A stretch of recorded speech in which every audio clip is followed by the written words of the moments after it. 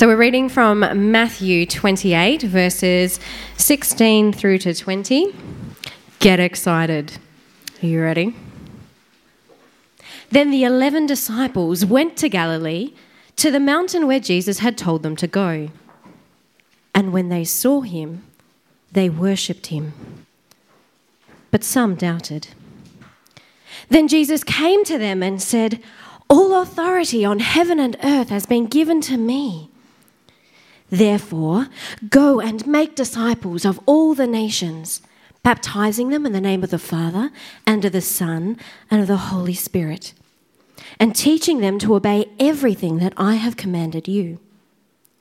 And surely I am with you always, to the very end of the age." Now, I'm a bit of a fan of heckling in Christian talks. Thank you. But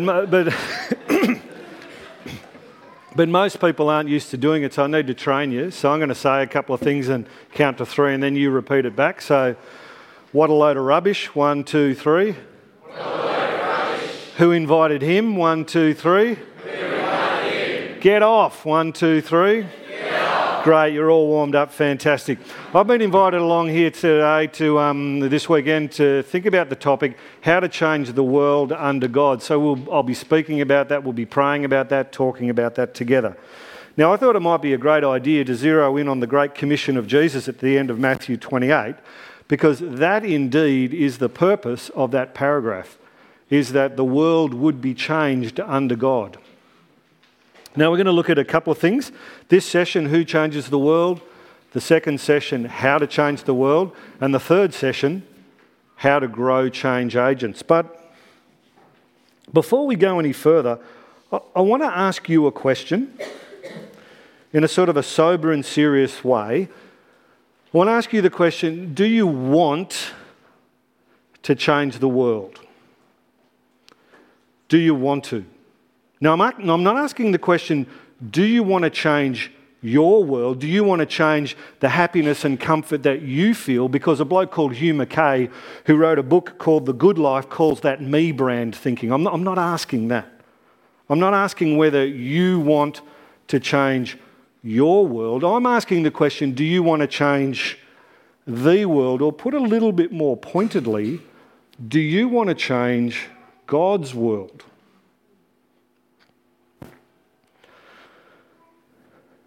Do you want to increase the happiness and comfort of others? Do you want to bless the citizens of Port Pirie? Do you want to bless the footballers at Gawler? Do you want to bless the 20 or 30 odd blokes I saw gathering up here at the Victor Harbour Motocross Club last night? That's the question I want to ask you. Do you want to change God's world? It's helpful to just stop and think about that, isn't it? Because I don't know whether you slip into what I slip into, but sometimes when you're praying, "Our Father in heaven, hallowed be your name, your kingdom come, your will be done on earth as it is in heaven." Do you do an insert? Do you do a swap and an insert? Sometimes I'm really thinking, your will be done at 269 Princess Highway. I just stick my address in. Do you ever do that?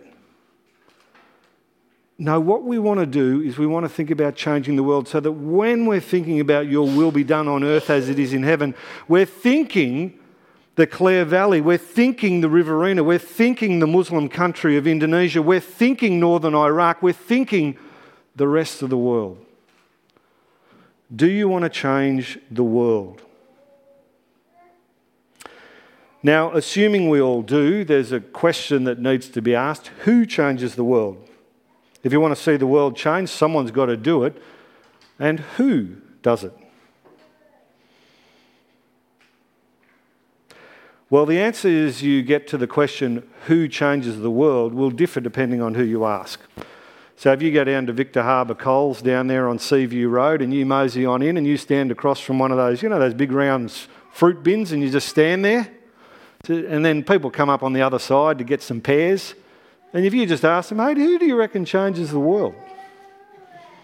You get a weird look at first, but if you could keep the conversation going for more than 10 seconds, I reckon people would say stuff like this: the well-educated change the world.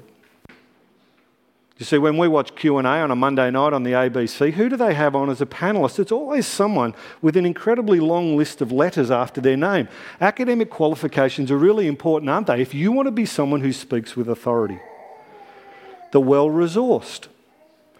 We always listen to somebody who's got heaps of stuff, particularly if they've gone from nothing to something, because they've actually worked out how the world works. The James Packers, the Clive Palmers of the world.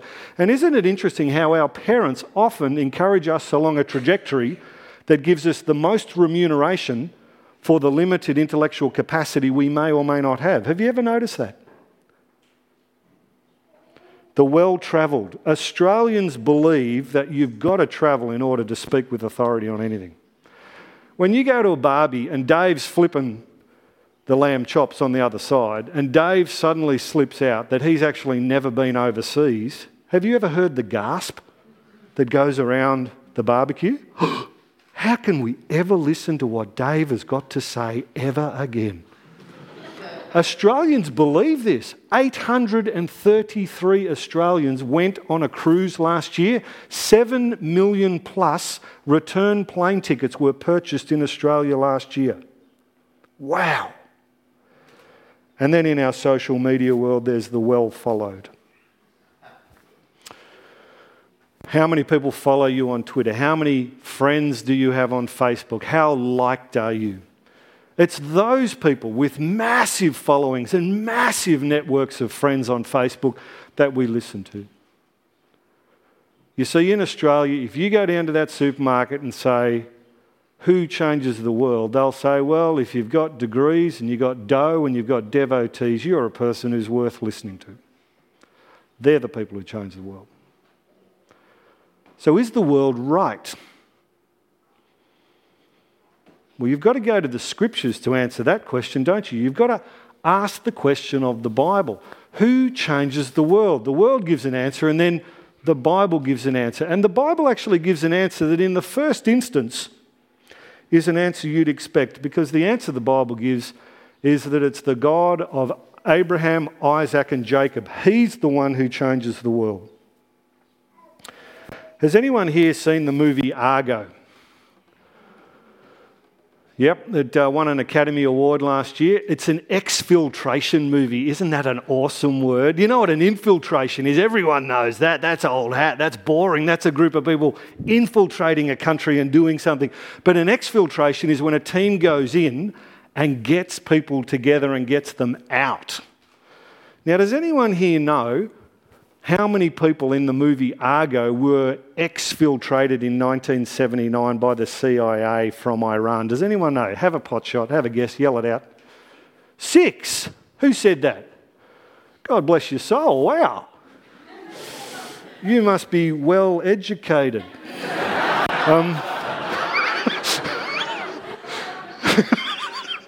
But isn't it incredible? The CIA, the resources they poured into that to get 6 people exfiltrated. And then you read Exodus chapter 5 following and you see the exfiltration that the God of Abraham, Isaac and Jacob did, not with 6 but 605,000 men 20 years or older plus their families, 2.1 million people. That is power. That is muscle. We run around worrying about regime change. We've got Assad, we've got Tony Abbott and the UN crowd trying to work out what to do in northern Iraq. We've got ISIS or whatever their latest name is. All this stuff's happening. Regime change. How do we do it? Effort, military resources, money. What does God do? In Daniel chapter 5, he just writes with a hand on the wall and there's regime change that night. That is devastating. Devastating authority. And then I hear people in Australia today say things like, evangelism in Australia today is like ploughing concrete. Aussies aren't that predisposed to Jesus, granted. But when you read the scriptures and look at Jonah, and in Jonah chapter 3, we see the city of Nineveh, the biggest enemy of Israel at the time, converted by God in roughly 1 week by his most hesitant prophet to the point such that 120,000 people, everyone from the king to the kids and even the cattle are mentioned, they repent in sackcloth and ashes. That is muscle. That is power.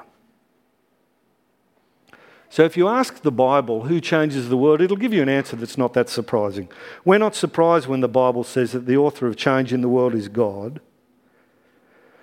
But we do get surprised when we see the agent of change that God uses in the world as time ticks along. It's a bloke called Jesus, who is God with teeth and toenails, and he's an heir to the throne of David. Now, why is it surprising? Well, we're looking at Matthew 28, and if you began at the beginning of the biography of Matthew, you'd realise why Jesus is such a surprising change agent. From a human perspective, there wasn't much fanfare at his birth. The ASX 100 wasn't travelling that well in Israel in 4 BC by reason of the fact that it was militarily occupied. And Jesus, instead of fanfare at his birth, his massive achievement by the age of 2 is not being welcomed into the kingdom for all the subjects to see, but rather travelling to Egypt to escape his first assassination attempt.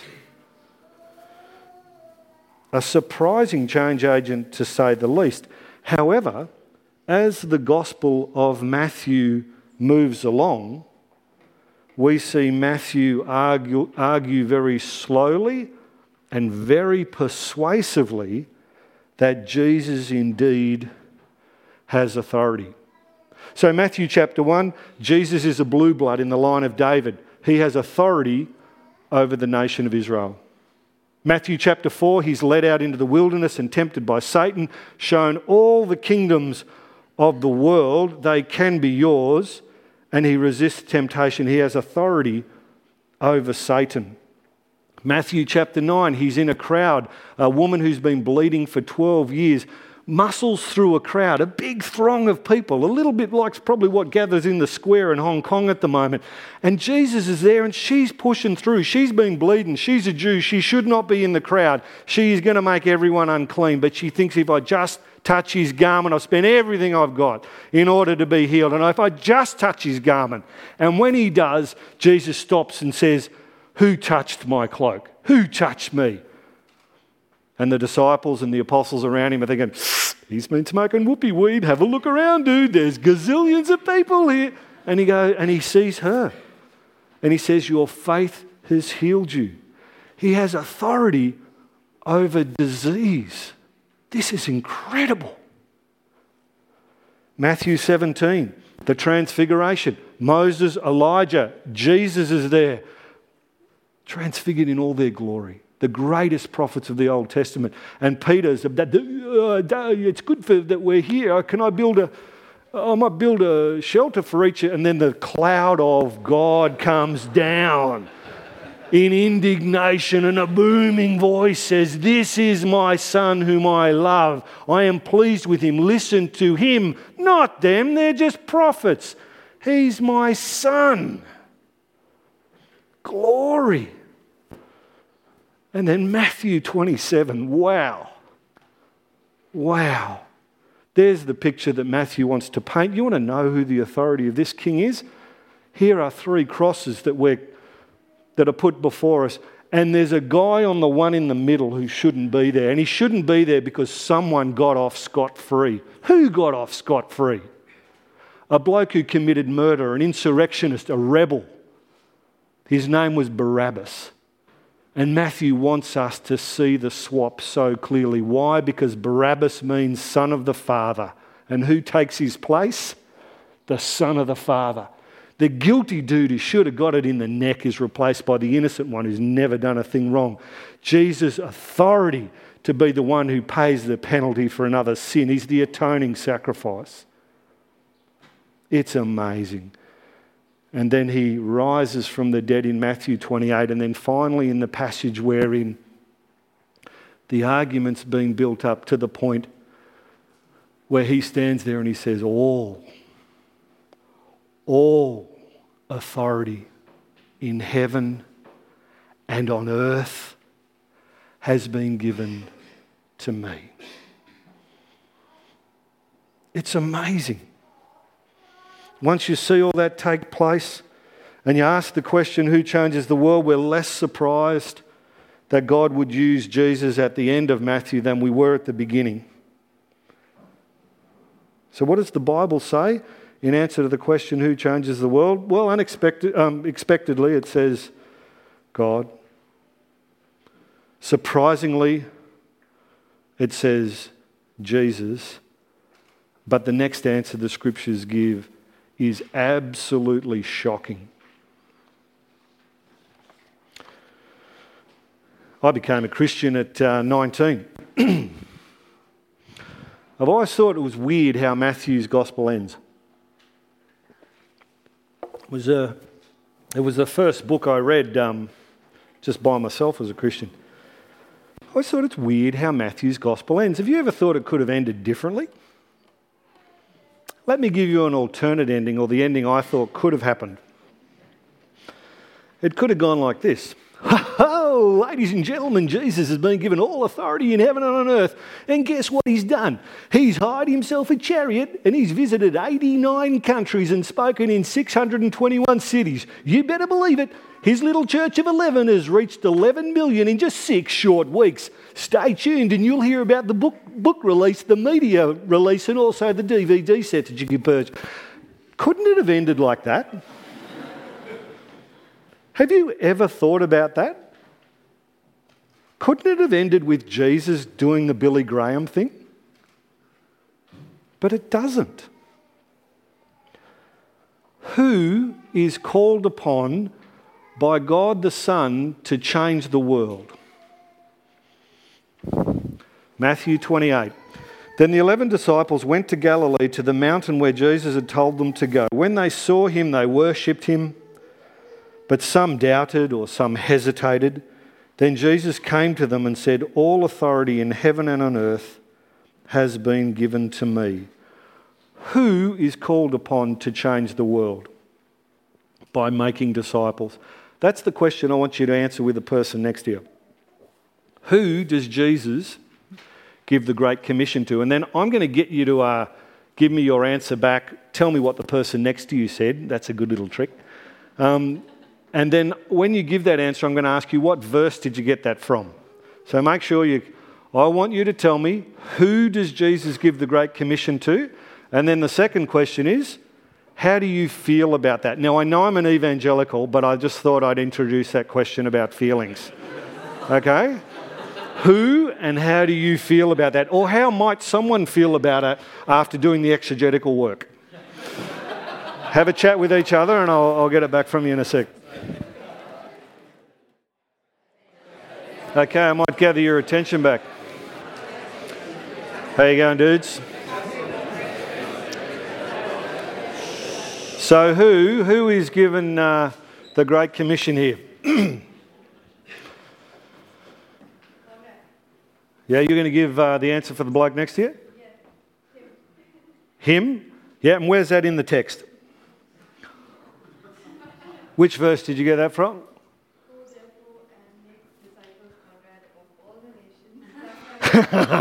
Conrad, is it? Yeah, I didn't see Conrad in the text. I hear you and I love it. But I want to... Who is given the Great Commission here? What does the text say? 11 disciples. The 11 disciples. Which verse? So in verse 16 he said the 11 went there and... The 11 what went there? And then Jesus said sheep them. So I don't know what the antecedent of them is. But Yeah. 11 disciples. Interesting, isn't it? How do you feel about that? Did anyone address the feeling question? we got to the waters, but we weren't sure. Feeling it. Oh, you're feeling it in the waters. Okay, that's a relief. I thought you mentioned waters and I thought, are you just about to give birth or something? Like, how do you feel about that? The 11 disciples. They obviously did it. Yeah? Yep. Who do you have in your mind's eye when you picture this group of 11 disciples? Who are they? What are they sometimes alternately called? the apostles. And what do we usually? We have our number of apostles. What's the number? 12. Hang on a second, we've got 11 disciples. Can someone give me some feeling out there? What's happened? One's taken a bullet in the head, haven't they? This is a dangerous game. One of them's gone down because they betrayed Jesus. It's interesting, isn't it? It's really, you read 11 disciples and you're thinking, oh, it's the 12 apostles and that bloke who committed suicide. He's not there amongst it anymore. This is serious. This is sad. Now, the other question I've got is, why doesn't Matthew write the 11 apostles went up the mountain? It's interesting, isn't it? Have you ever noticed that? It's the 11 disciples. Because presumably it's 11 of the 12 apostles. So why didn't he write 11 of the apostles went up the mountain? Maybe Matthew's not great with Greek. Maybe he hasn't got apostles and disciples worked out too well. Turn back to me with Matthew 10. Matthew chapter 10.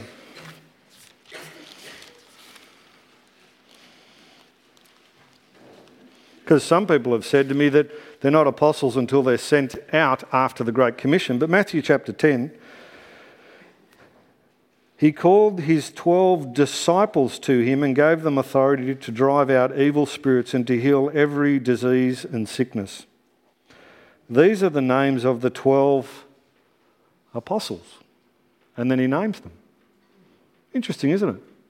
Matthew knows the difference between a disciple and an apostle because he's used them in the same couple of paragraphs a few chapters earlier. The reason he uses 11 disciples is that he wants us to know that it is in their capacity as disciples that they're commanded by Jesus to go and make disciples. Now, what's the pay dirt on that? The pay dirt on that is if it's in their capacity as apostles, then we might be tempted to read today that if you're the ordained denominational approved leader, you go and make disciples, versus if you're a disciple of Jesus, your job is to go and make disciples.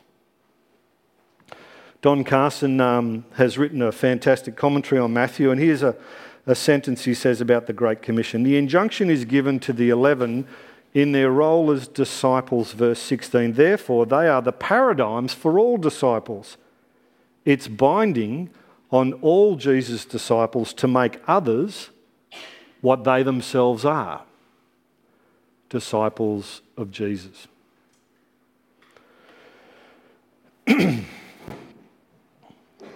Friends, God's change agents in the world are men and women who follow Jesus. Put a hand up if you're a follower of Jesus. Up high. Put it up high. Put the other hand up high. Take a photo, Elliot. Quick, get it on Twitter.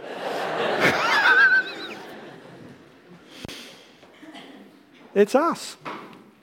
But the world will scream at you. They will say to you, no, you can't change the world. They'll say that you're not well educated enough, you're not qualified to speak. But isn't it interesting that these exact 11 that Jesus addresses are those who are described in Acts 4:13 as unschooled men? They were tradies. The world says to us, you've got to be well-resourced, you've got to have stuff, mate. You need a decent postcode to be taken seriously in life, fair income. And what does Jesus say? He says in Matthew 8, verse 20, foxes have holes and birds have nests, but the Son of Man has nowhere to lay his head. You've got to be well-travelled. You've got to be worldly wise. Well, I follow a Lord who didn't do a heap of international travel. There's a real blind spot in the church today. People are travelling overseas all the time, every couple of years, spending thousands of dollars and copious amounts of their leave on it. And they don't even take note of it at all. My mum, who is not a follower of Jesus, did not go on an overseas holiday until she was 57. And I remember asking her, how come, Mum? How come you didn't travel overseas on a holiday to see the rest of the world until you were 57? She said, Benny, too many of my friends are in trouble and in need. I couldn't justify spending the money on myself for a luxury when they were in such strife. she's not a follower of Jesus. And I look at the church and think, you've just swallowed the middle class pill, lock, stock and barrel. Hey, why don't we all travel the same amount that Jesus did internationally for the same reasons? When we're suffering an assassination attempt, let's feel free to go for a trip to Egypt. Something like that. And then there's the well-followed and the well-liked. The world says to us, you can't speak unless you're well-followed and well-liked. We have a memory verse in our house. It's 2 Timothy 3 verse 12, and it says, whoever wants to live a godly life in Christ Jesus will be persecuted. Friends, the reason I've laboured this point is that if you're a disciple of Christ, you're God's agent in the world. And there's hard parts about that. But is there a word of comfort in that passage that you saw? Because Jesus knows that we'll go weak at the knees. Is there a word of comfort in there as God the Son gathers his people on a mountain for a mission? What is the word? What does he say? What is the comfort in there? I want you to yell it out. Yep, he's got all authority. I'm with you to the end of the age. I'm with you to the end of the age. And the wingman isn't the village idiot. It's precisely what was said. Your wingman is the person with all authority in heaven and on earth. Well, friends, before we finish up, I want to share with you 3 dangerous myths. 3 dangerous myths. Myth number 1, you need to be a certain age to be a disciple maker. My little bloke Samuel, who's 8 years old, if you ask Samuel, is a Christian a person who believes in God? Samuel will say, well, that's a good start, but Muslims believe in God. You say, no, a Christian is a person who believes that Christ, when he died on the cross, took the penalty for your sins and he's now Lord. Samuel's 8. Beryl Box is 93. At my church, a mate and I often run evangelistic courses. We'll do the life of Jesus and then we'll follow it on with Christianity Explored. And whenever we run one of these courses and it's in the bulletin, after the first night, Beryl Box, who's 93, rings up. And Beryl Box says, "G'day, Ben, it's Beryl." And I think, I know it's you, Beryl. You're the only one who rings the home line. I don't say that because she's a gem. And so how are you, Beryl? She said, I'm really well. I've noticed you're running another one of your courses. Yeah, I am, Beryl. Who's coming? I want to start praying for them. Beryl's 93. She can hardly move.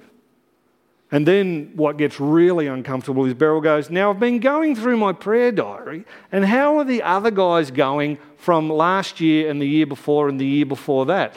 I haven't seen some of them.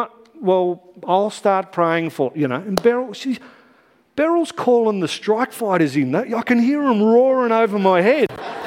I can't do the battle, but 93-year-old Beryl's just locked and loaded.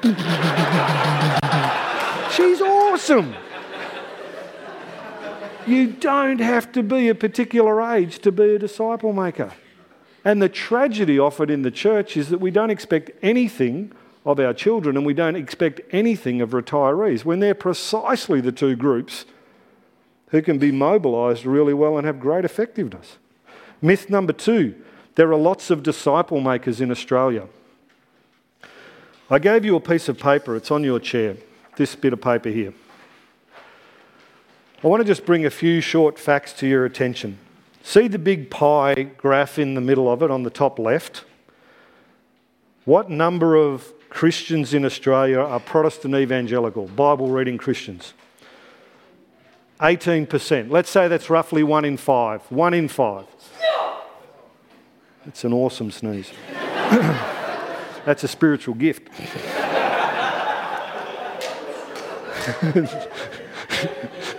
You'll be on a plane and you'll do that and someone will come up to you and go, oh yeah, how you going? They've got the same sneeze. Strike up a friendship, share the gospel in glory.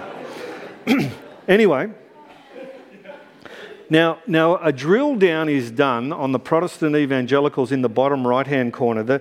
So that little wedge of 1 in 5 are asked the question, how active are you in practicing your religion? And 23%, the green bar, say they worship as part of a group very regularly. Notice zero definition of what very regularly means. So 1 in 5 Australians are Protestant evangelical. 1 in 5 of them worship very regularly. I suspect these are the congregation members of churches in Australia, so it's 1 in 25. Now, I want you to think about your congregation that you go to. What percentage of them are serious about their responsibility to be disciple makers between Sundays or between Saturdays, whatever day your gathering is? What percentage is it? Because I reckon if you were really generous in the church in Australia, you'd say 20%. 1 in 5 of all congregation members are disciple makers. So you've got 1 in 5 Protestant evangelical, 1 in 5 gather very regularly, and 1 in 5 of them are disciple makers. Is anyone here good at mathematics and can work out that's 1 in how many? It's 1 in 125. That's my estimate based on some reasonable data, I think, of how many disciple makers there are in Australia. 1 for every 125. Myth number 3, disciple makers always feel equipped for the task of disciple making. Have you ever read and just stopped and read Moses' interaction with God at the burning bush? It goes for 1.5 chapters. He refuses God 4 times. It's amazing stuff. You can almost hear the triune God in the bush yakking to each other. God the Father saying to God the Son, did this guy think I asked him a question? I actually told him to do something. And then the Holy Spirit goes, man, this guy's lame. Like, what's he up to? You know, it's like in the burning bush, like, sorry, I'm not asking questions, dude. I'm giving you a command. Go and do it. And then what's Moses' big knockdown argument? Go to Exodus 4 with me. You know, this Barney between Moses and God in the burning bush has been going on since 3 verse 1 and we're up to 4 verse 10. And then Moses says to the Lord, 4 verse 10, "O Lord, I've never been eloquent, neither in the past nor since you have spoken to your servant. I am slow of speech and tongue." Isn't that an eloquent way of saying you're not eloquent? I can't speak proper, God. And what does the Lord say to him? Who gave man his mouth? Mate, I gave you a mouth and it all works and the nasal passage is connected to the other passages connected. I put the teeth in your gob. Oh, if I can do that, I can make you speak okay. Paul the Apostle to the Corinthians, "I didn't come to you with wise words, but in fear and trembling." Steve Payne, who I go to church with, he's the best explainer of Christianity. He's the most courageous, capital E, evangelist. I hate that phrase. But when you say to Steve, "Are you gifted as an evangelist?" he says, "No."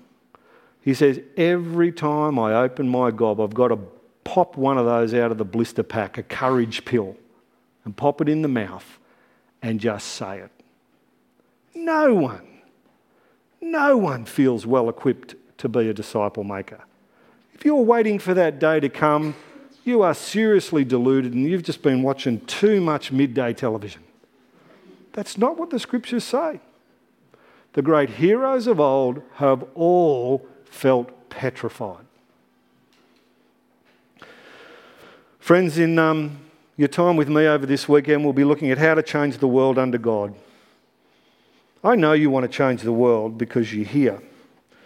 Tonight we'll look at the how to change the world, but right now I want you to be crystal clear about who changes the world.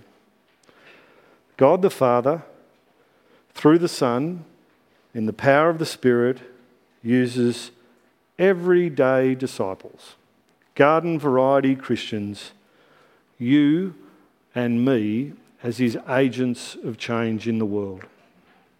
Heavenly Father, please help us to believe that and help us to avoid the mistakes of Moses, where we argue with you all the reasons why we shouldn't do something when in fact you are the one who has all authority in heaven and on earth and can use the most reluctant prophet to convert a city like Nineveh. Thank you, Father, that you can indeed plough concrete. Thank you, Father, that you can do regime change. Thank you, Father, that your power and majesty is awesome and that you are with us always to the very end of the age by the Spirit through the Son. And we ask for your help in Jesus' name. Amen.